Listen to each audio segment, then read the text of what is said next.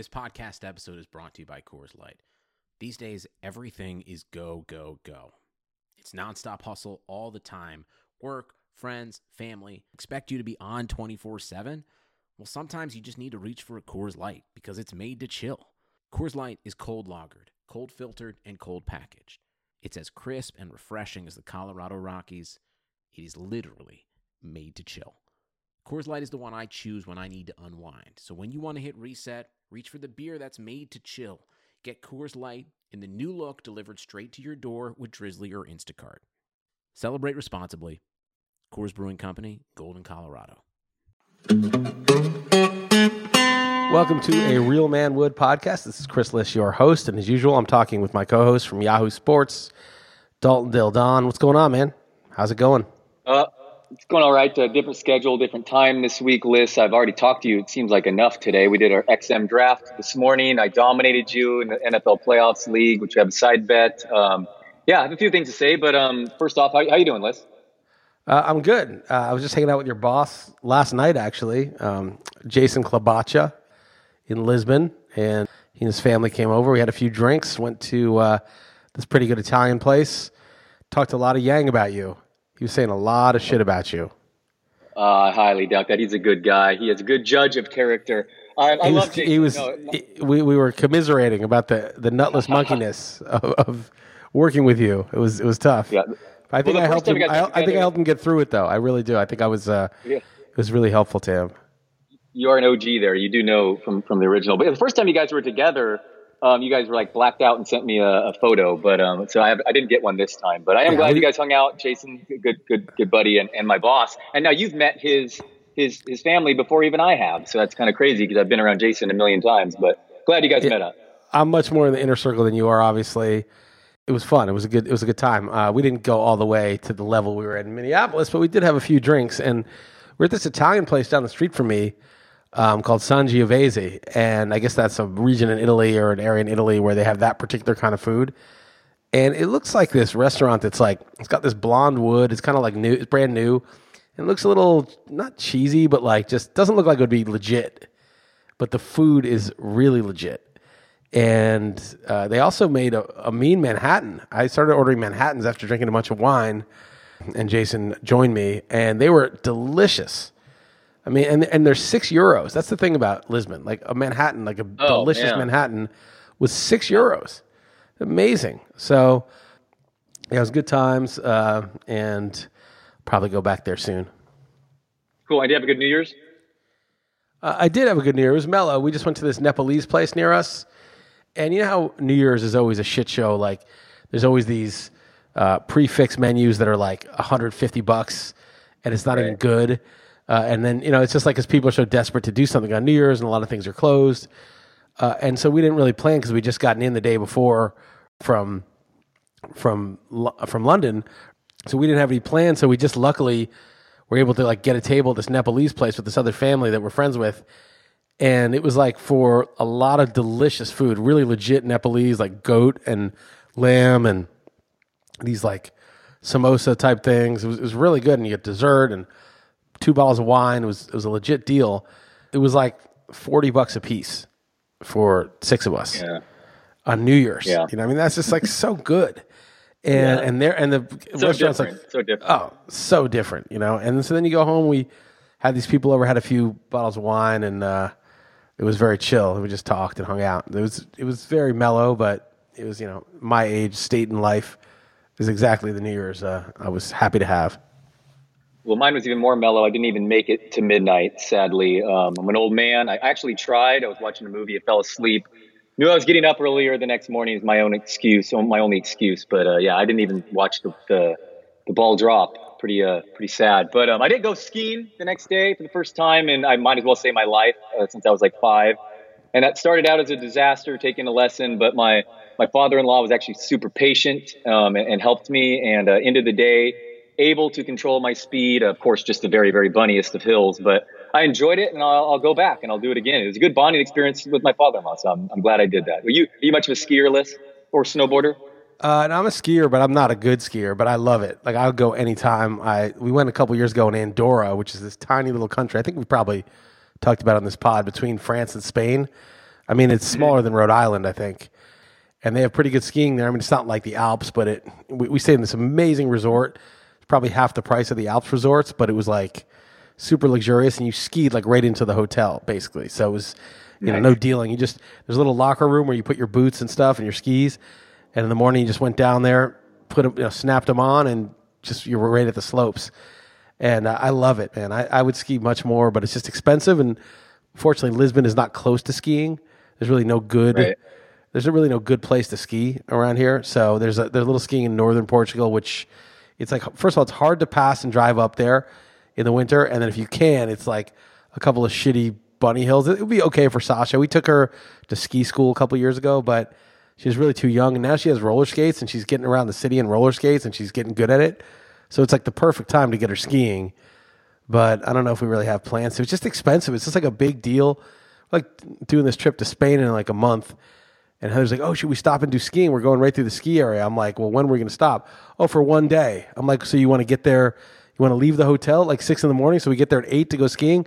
She's like, no, we'll just go in the afternoon. I'm like, okay, so we're going to rent all that shit and pack all of our ski stuff just to do one afternoon of skiing in a week-long trip? You just can't. Skiing is hard. You got to set it up right. You got to have at least 3 days. Yeah. You got to have like 3 days to do that shit. You got to you can't just, go for half a day. It's just not worth it. So I don't know, man, but I love it. I love it so much. I skied in New Zealand with my friend. I skied in the West Coast like once when I was in high school. But like most of my skiing I did growing up was in shit East Coast skiing. Vermont skiing in the winter, it's fucking freezing. It's not like Colorado or Utah where it's like 33 and sunny. It's fucking freezing and cloudy, and and it's all ice. The slopes are terrible. So that's how I learned to ski.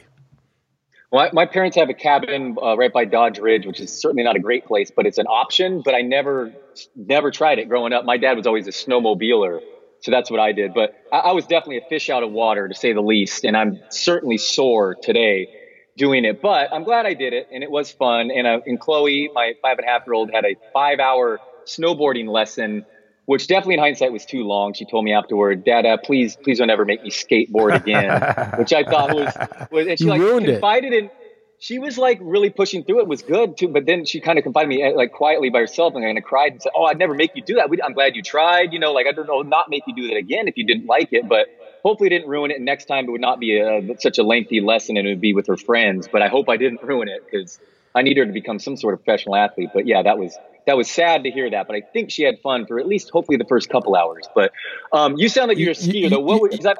Destroyed the one of the most joyous things in life is skiing. You just destroyed that for her.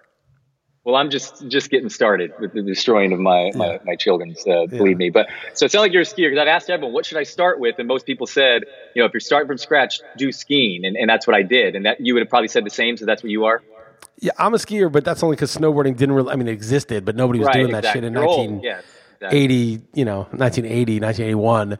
And secondly, if you're an adult, snowboarding, apparently it's easier to get good at snowboarding, but you fall on your ass a lot when you're starting, and it's just miserable for a while. So you have to waste a day or two just getting through the miserable part, I think. And then, so if you live near a slope year round, to waste a day or two is no big deal to learn. But if you're like me and you're spending a lot of money every night, and you flew in with your family to rent some stuff, you can't just waste 2 days learning to snowboard competently. You're never not gonna just ski. Right. Okay. All right. And by the way, I'm by no means a good skier. I went skiing with my brother-in-law, Heather's sister's husband, in Colorado, and he was on the ski team, I think, at University of Colorado, and I was just skiing some intermediate slope or whatever. And, I just turning as I go down the hill. That dude just going straight down the fucking hill. He's turning side to side in a 3-foot radius. He's not going across the slope and across the slope. He's just straight down the hill, barely turning his skis. I was like, Jesus, man. He got the weight up for me halfway down. Like a maniac. Yeah, my father-in-law claimed he's one of the best 62-year-olds skiers in the United States. And I have no frame of reference, but he certainly looked good. And he was helpful. But, he's double blacks, no problem or whatever. But yeah. I would like to see you try it, but you got anything else before we get into football? I'd like to see you try some double blacks, especially with a cliff on the side where you could actually man. you take a wrong turn.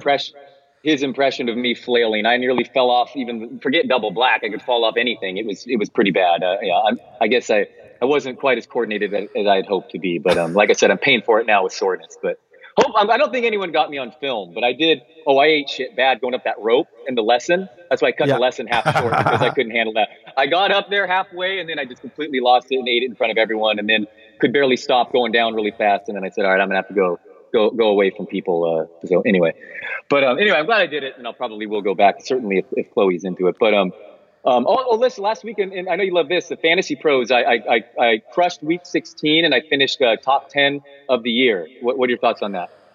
Out of the 12 people that do it, I think top 10 is great. 144. I think it's like 144 to everyone in the industry, basically. Actually, I think RotoWire has a pretty good excuse. You guys are behind a paywall, so. Just wanted to brag about that, and to the person who would shit on it the most, and that is you. So for my it's a garbage contest. Congratulations. Week 16 means the How did Brad Evans do? Like 15th? How did Brad Evans do this year? I'm not sure. I don't think he did super well. And how did Pianow do? I don't know everyone's offhand. Exactly where they finished, but I know week 16 is the most important week, and fantasy, and I crushed it by more than one standard deviation, which they said there's a quote in the Fantasy Sports article that's basically you could not do a more perfect set of rankings than Dalton did in week 16, which I thought was funny. So again, I just wanted to highlight that to you because you shit on it the most. Okay, congratulations. I'm so proud of you. I'm so happy for you.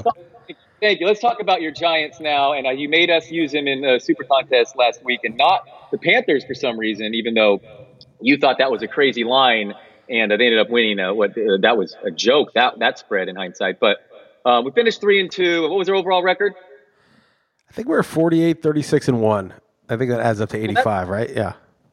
Yeah, that's not bad. I mean, that's not going to catch a nap, but for a couple of idiots, that's not horrible. But you probably carried us. You had a really strong year overall yourself, personally. Yes. I think probably is a little bit of an understatement, but yeah, I had a good year. Yeah. I went 141, 106, and however many ties there were, 9 ties. So that was a pretty good year. It's my best year since 2000.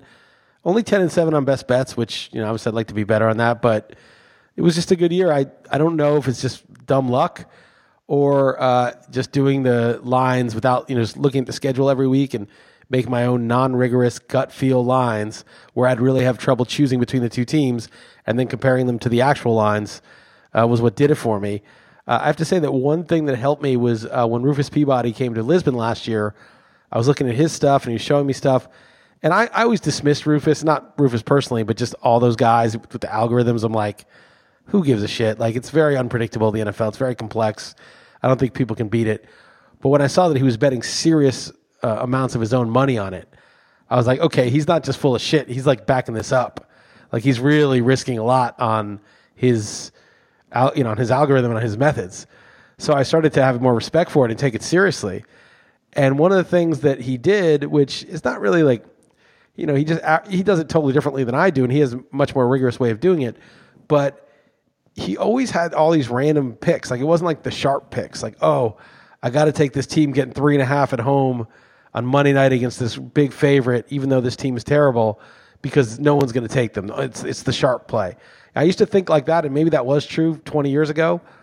But now that shit doesn't work. At best, you'll get like 51%, and at worst, sometimes you won't even break 50% making those kind of bets. And he never did that. He actually just evaluated everything based on his numbers. And a lot of times he'd be on favorites. He'd be on favorites that you'd be like, God, you're laying points on the road with that team. But he would just do it because his numbers said to do it.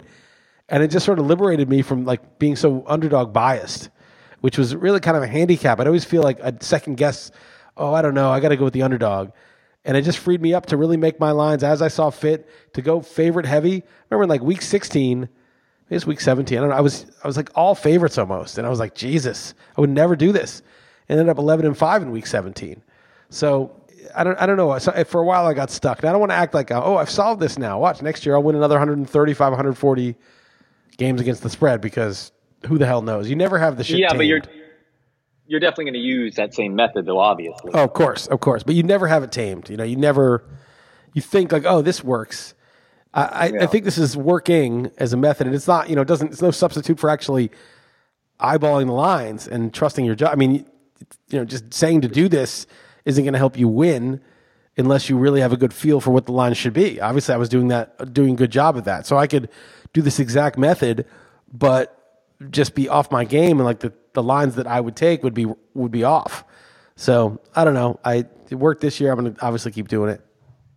Yeah, the second you think you have something that figured out, you'll be humbled quickly. I hear you, but yeah. So I was reading this Nassim Taleb tweet where he's like, he's talking about the sucker is not. Basically, the sucker is the guy who thinks he has it figured out, and the guy who's not a sucker is the guy who knows that no one has it figured out. Yeah, I concur.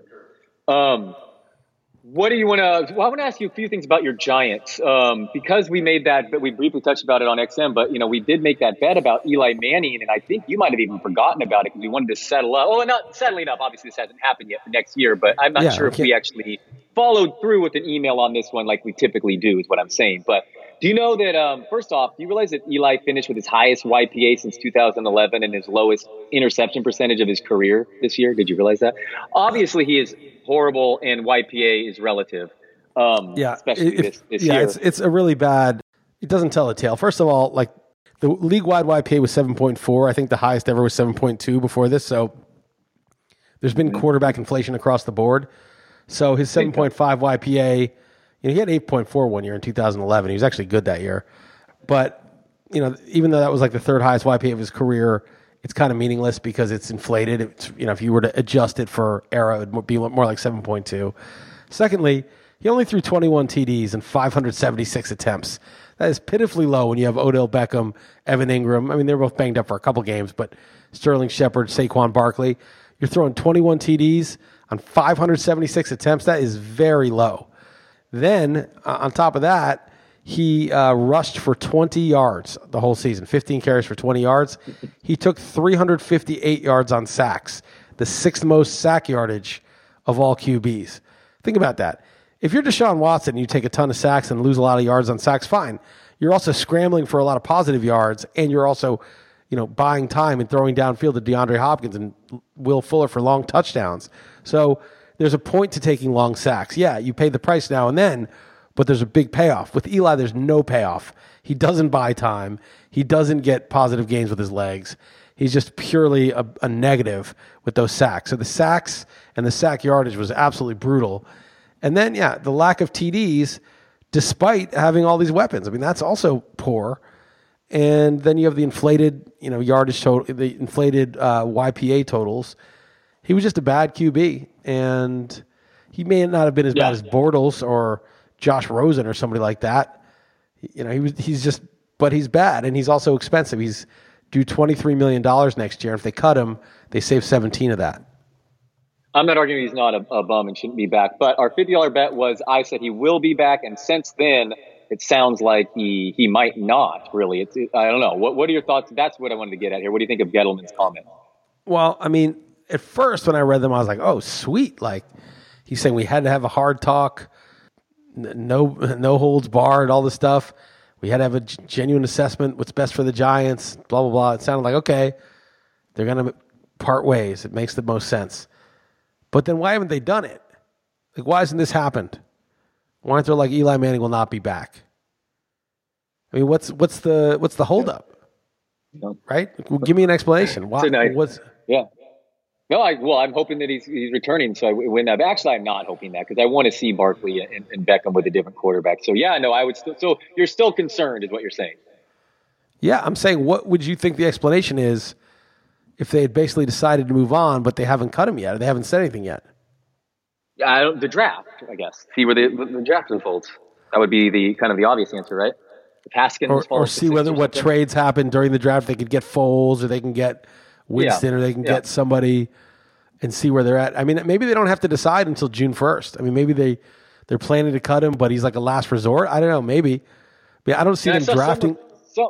Some report like Eli met with them or something, and more like he wanted to make sure they weren't going to have another. Almost like they need to recruit him to come back or something. That's how they framed that, which I found pretty funny. Yeah, that's embarrassing. I mean, I don't know. Yeah, his dad denied it, but he's like Eli does have a year or two left in his career, He's like, but he's not going to play again, under those circumstances or something like that, basically. So, anyway. Right. He just can't be playing with Odell Beckham, Sterling Shepard, Evan Ingram, and Saquon Barkley. We need to, put him on a team with no receivers, and I don't know. I just hope he's gone. I don't like the guy. I don't like him as a player or person. Well, one other thing I want to bring up Giants real quickly, and I'm curious your opinion on it more than anything. So Saquon Barkley had like a ton of 40 yards or more rushes this year. And obviously it was like that in college, but you're the one who likes to bring up the point when it comes to running backs and quarterbacks as far as getting first downs. So do you know the Giants finished last in rushing first downs? So like, what do you have to respond to that as Team Barkley? I mean, how is that Barkley's fault? How is that Barkley's fault? Okay, all right. So it's not Barkley's fault. Okay, so that is part of the thing. Your argument is the fact that they have this rule. You have to move it more. Well, they entered Week 17 last in rushing first downs. I don't know. It's just an interesting thing that I thought of based on all of your arguments for that pick. Wait, but there's a disconnect though. There's a disconnect. What do you think the Giants had a good offense this year? No, I don't. So I don't. I mean, of course they're going to get fewer first downs if their offense is bad. So, okay. So there's no connection. If you have a bottom of the barrel QB, you can't win no matter who the running back is. Okay. All right. So there is no connection there. Okay. All right. And you're fine with the boot. Yeah. I mean, do you think there's something deficient about Saquon Barkley in terms of being able to rush for a first down on short yardage or something? No, I don't. I don't at all. No. So, I mean, I don't understand. How could that be like, oh, he's actually not that good because he hasn't rushed for a lot of first downs? How would that argument go? You're saying that I wanted to point that out to you. I knew that I got you. You're just saying there's just zero connection whatsoever there. Well, I mean, I make the argument, make the other side. I'm willing to hear the other side of the argument. Barkley's not good. Yeah, I mean, it's not Barkley's inefficient. You're right. It is more of a sign of the symptomatic of the entire overall problem of that offense. I got you. And the offense, was like okay at times. It's just that you just can't have a QB that is incapable of making a play where there is none, and is very capable of throwing the pick or taking the bad sack. In this day and age, I don't know if we talked about this last week. I know I talked about it with Jeff on the XM show, but like, look at the quarterbacks around the league. You have Deshaun Watson. You have Pat Mahomes. You have Baker Mayfield. Even Trubisky, who isn't very good, but he's incredibly mobile. You have Cam Newton, Dak Prescott, Russell Wilson, Andrew Luck, Aaron Rodgers. Support for this podcast comes from U.S. Bank. When you're looking for a credit card, get one that wins awards. The U.S. Bank Visa Platinum Card is NerdWallet's 2021 Best of Awards winner for Best 0% Intro APR and Balance Transfer Credit Card. It provides a great way to pay for large purchases over time, as well as consolidating other card balances. And speaking of award winners, the U.S. Bank Altitude Go Visa Signature Card is NerdWallet's 2021 Best Credit Card for dining out or ordering in. Earn 4 times points on takeout, food delivery, and dining. Get 2 times points at gas stations, grocery stores, and on streaming. If you're into cashback or travel rewards, U.S. Bank has credit cards that feature those benefits too. Check out their full suite of credit cards at usbank.com/creditcard. The creditor and issuer of these cards is U.S. Bank National Association, pursuant to a license from Visa USA Inc., and the cards are available to United States residents only. Some restrictions may apply. Member FDIC. These guys can make all sorts of amazing plays when the play breaks down. I mean, these are incredibly athletic quarterbacks. And then you have the old guys like Breeze, Brady, Rivers, Roethlisberger, who are like masters in the pocket. And if you can't make a play with your legs the way the new crop of quarterbacks can, even like a healthy Wentz, from last year before he got hurt was like that. If you can't do that, you better be Brady. You better have Brady, Breeze, Rivers, because if you don't have a master in the pocket who can read the defense pre-snap and super accurate and makes great decisions, and you don't have someone who can make a play like Prescott or Newton or somebody, you're screwed. You can't go in there with Eli Manning or Andy Dalton as your quarterback. You can't compete like that. You got to get a new QB. And so that's just the thing. It's like you're trying to evaluate the offense, but it's like, dude, you just can't. Eli's just not up to snuff. It's not even close. Andy Dalton is better than Eli, and he's not up to snuff. I don't think Matthew Stafford's good enough anymore. You just can't have a guy unless he's like truly elite as a pocket passer. I think you draw the line around Matt Ryan, who's pretty good. And after that, like if you're not as good as that in the pocket, you better be able to make some plays with your legs. I hope Beckham doesn't become injury prone the rest of his career. Sometimes when these players suffer a serious injury and now and then back-to-back years, I hope he does not become injury prone throughout the rest of his tenure there. But yes, the Giants need a quarterback, no question. One more question I want to throw at you before we get to the games list. This is serious and obviously, I mean, it's just very frustrating. Why is Chuck Pagano, Mike McCarthy, Jim Caldwell, and Hugh Jackson getting interviewed seriously for head coaching positions in the NFL? Well, I mean, the craziest one is Hugh Jackson. He was 1-31 heading into this year, and he was bad, and he obviously destroyed the Browns this year. The Browns probably would have made the playoffs if they fire Hugh, have a competent coach, Baker takes over week 1. They probably make the playoffs. And this idiot decides to have Baker Mayfield practice with the third team, doesn't put him in until he's forced to because Tyrod Taylor got hurt in that Jets game. And what is, this guy is so out to lunch. How is he, who does he have pictures of? Like, he was 1-31 heading into this year. How did he still have the job? It's just amazing. But, and the fact how quickly the Browns turned around right after he left, and how much they clearly despised him too. It's just so weird. I mean, how is that guy? I mean, and then Chuck Pagano, I always say the day he gets hired is the day he becomes the 32nd best coach in the NFL. I had him and McAdoo neck and neck. I even had McAdoo ahead of him. Not only did Pagano always punt in the most obvious go-for-it situations, but he got Andrew Luck killed pretty much. Like he didn't know how to protect Luck. He's terrible. And, and then these other guys like McCarthy's been so washed up for McCarthy's basically the Eli of the Packers because he is way past his prime and they're still giving him credit for a Super Bowl, 6-7 years ago. So he's awful. And then Caldwell actually is the one I like best of the bunch. He was okay in Detroit. And he was, he had success in Indy obviously with Peyton Manning, but I think Caldwell would be the best of that group. But just in general, though, these retreads that we have so much evidence in front of us, like McCarthy can't make it work with Rodgers. I know it's not as simple as that, but it's like, man, for billion-dollar franchises, I just feel like they could just think outside that box a little bit more, or the cocoon, as they call it. I mean, it's just annoying. I mean, I don't know. There's obviously not a plausible explanation, but why in the hell does it just keep happening over and over? I mean, because it's the same reason. If like you're in Hollywood and you get a script sold, even if it's a shitty movie, oh, you got that made? Okay, we'll buy your other script. Or you've done this before? Okay, we'll hire you again. It's because somebody else vouched for you by hiring you before or buying your script or, hiring you as a coach. Like you're not the only one who thought he could coach. If you pick out some guy from a college program or somebody that nobody knew was a head coaching candidate, and you're the guy who gives him the first chance and he's terrible, then it's like, what the hell were you thinking? I really think people in some of these organizations, they're just trying not to get fired. They're just trying not to get embarrassed.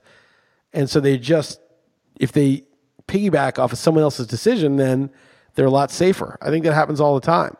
If you take a chance on something new and it doesn't work out, then it's like, what the hell? It's completely on you. Whereas if you hire a guy who's bad but was already hired, it's sort of on everybody that ever hired that guy. It's sort of like, well, they recommended him to me.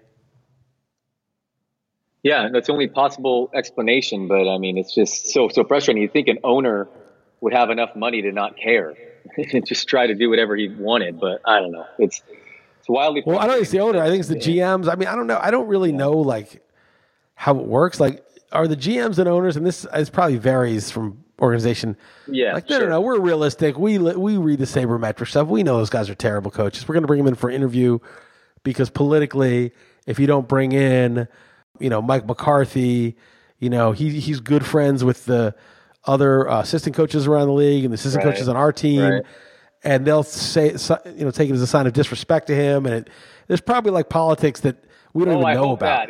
That's a great reasoning right there. Yes, and hopefully that's what it is. Yeah, and it's like, oh no. If McCarthy's agent calls, who's the same agent for our other people, then you can't turn this guy down. You got to give him McCarthy's agent, whoever that is, probably makes a lot of money.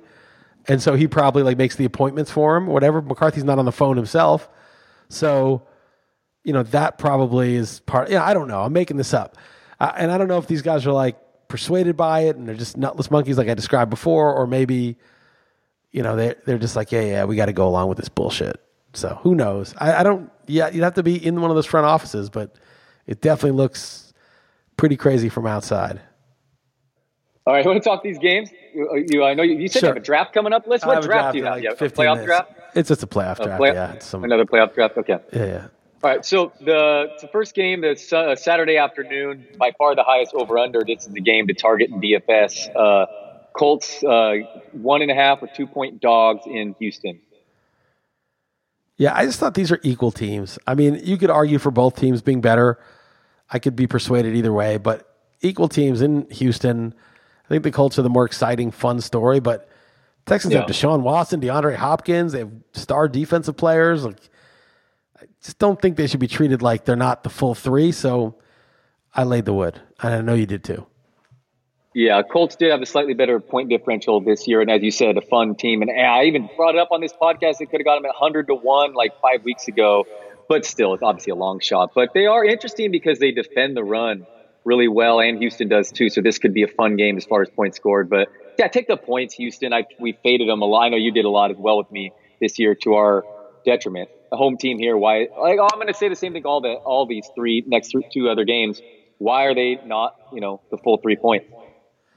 Yeah, and the Cowboys I wanted to fade because I was like, why are they going all out to beat the Giants? That was just dumb, and that's why. By the way, circling back, I took the Giants because I was positive Dak would sit, and he played the whole game. They had it covered with like 2 minutes left, but of course Dak makes this throw and Beasley makes the catch and gets his knee down. But like why is that even a thing? They were locked into the 4 seed, so yeah, of course I wouldn't have taken the Giants minus 6.5 against they like were the full.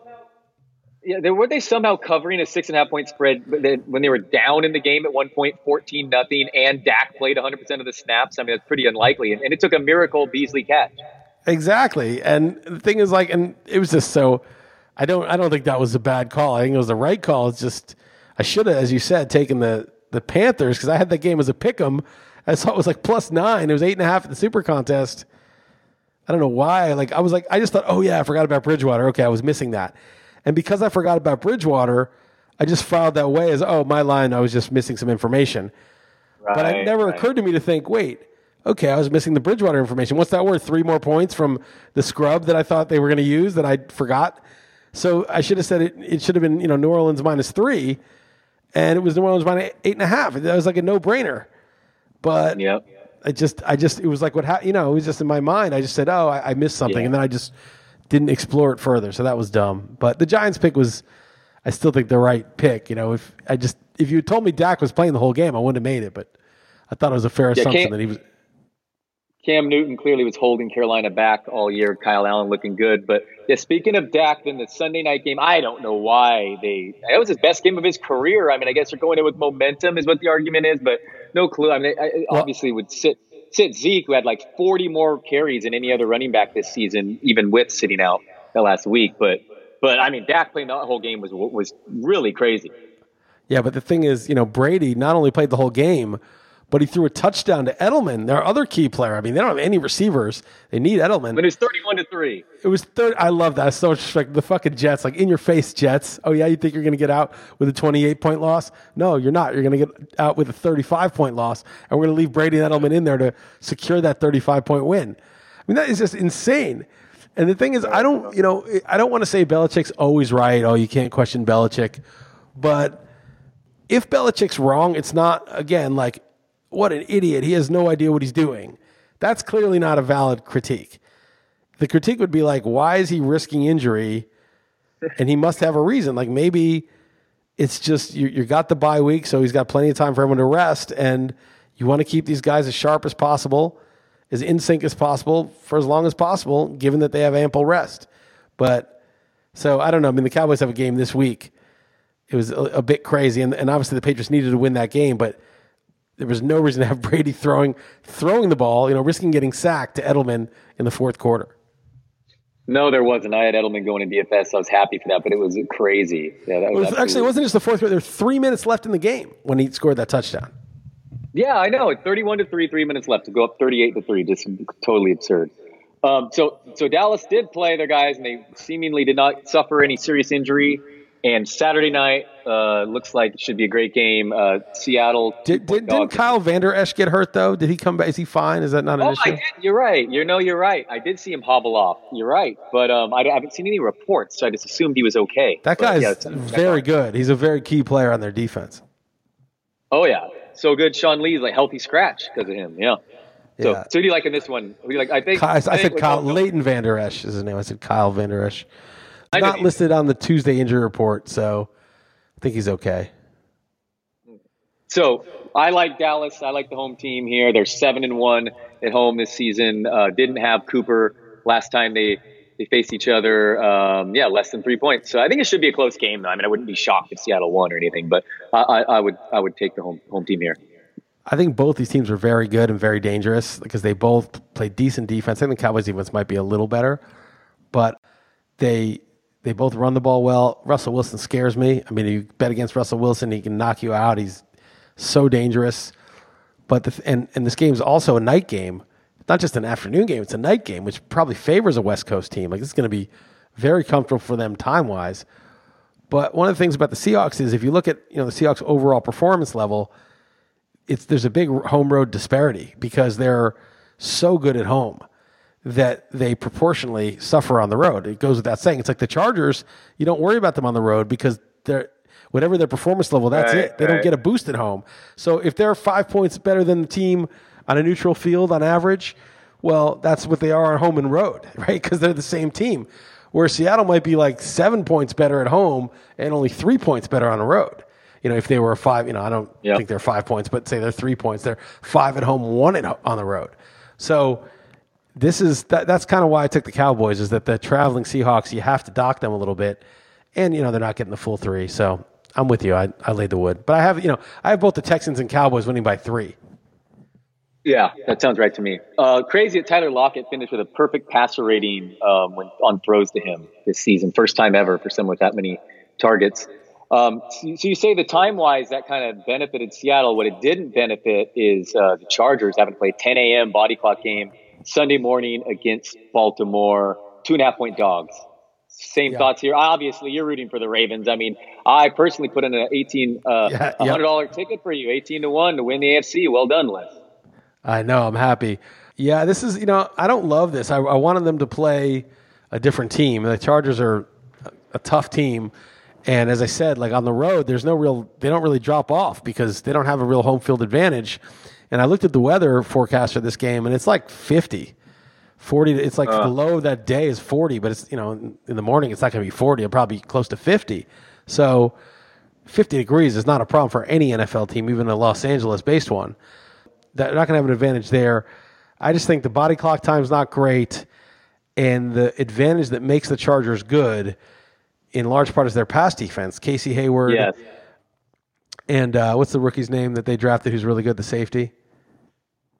Derwin James. Derwin James. Like, those guys, I mean, I guess maybe they can help cover Derwin James can help cover Mark Andrews or something, but there's no real guy to cover for the Ravens, and they just bludgeon you. And then you have the pass rushers in Bosa and Melvin Ingram, and they may get some sacks, but again, the Ravens are going to be running into them, not the other way around. So you're neutralizing a lot of the strength of this Chargers defense with the way the Ravens play. Definitely. And then you keep their offense off the field where there's not a whole lot of margin for error. Looks like Melvin Gordon's healthy. He practiced Wednesday, which is always a good sign. So I think he could be a factor. But Ravens are tough against the run. They pressure the passer. I don't think Rivers got really good protection the last few games that I watched. So no. I think the Ravens are going to handle this.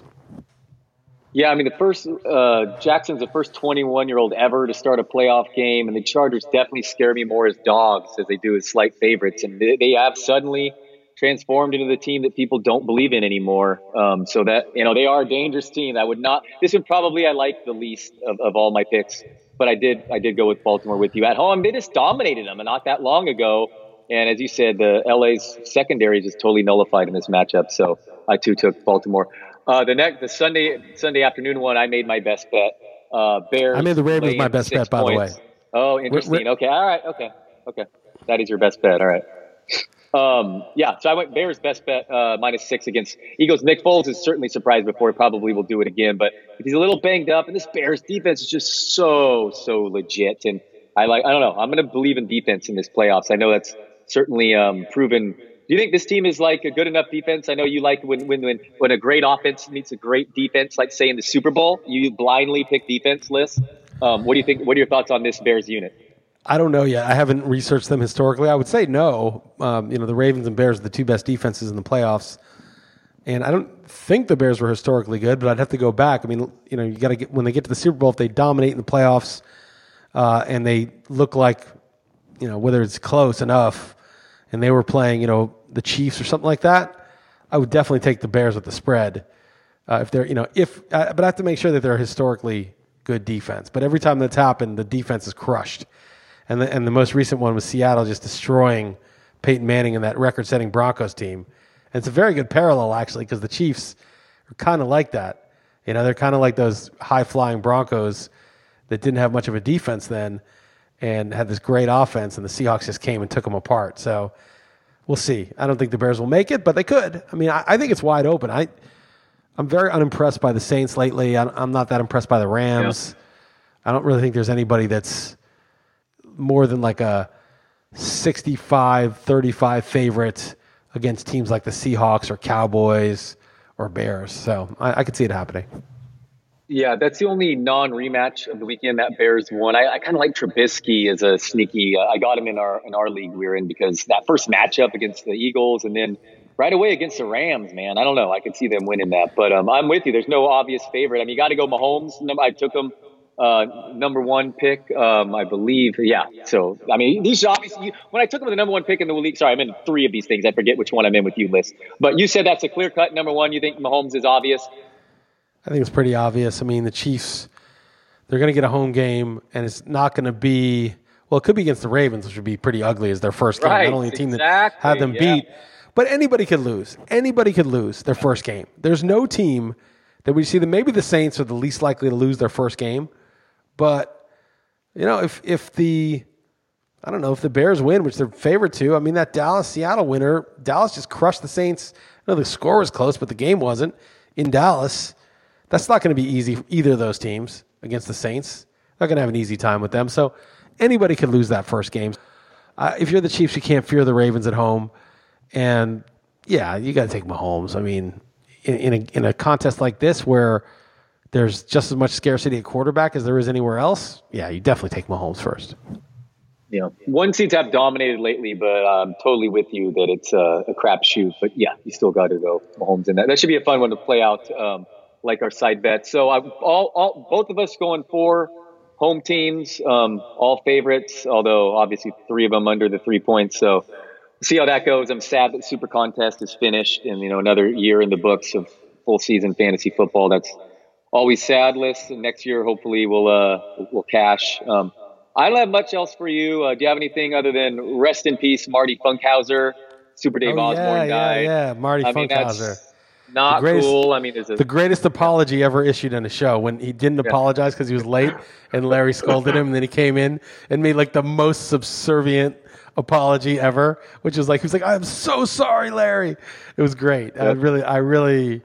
I love that because I have an issue. Like, people should apologize properly when they've done something wrong. So I'm with Larry on that, and Funkhauser delivered. And yeah, I love that guy, and sad that he died. But one more thing, let's get a Super Bowl prediction for the playoff start. I will say Ravens versus the Rams, and the Ravens win. Okay, Ravens win. All right, I'll say quickly. Oh man, I'll go Bears over Chiefs. Okay. All right, a little chalkier than me. It's befitting. All right, man. Keep talking. I got to run and get do this draft. It's pretty chalky, the 1 versus the 3. All right, I pick a wild card team. I'm doing the 4 versus the 2. Real man doesn't have a 1 seed in there. Right. Even though P&L pointed out 9 out of 10 1 seeds made the Super Bowl last. All right, I got to run, man. Take it easy. Talk to you next week. Later. Later.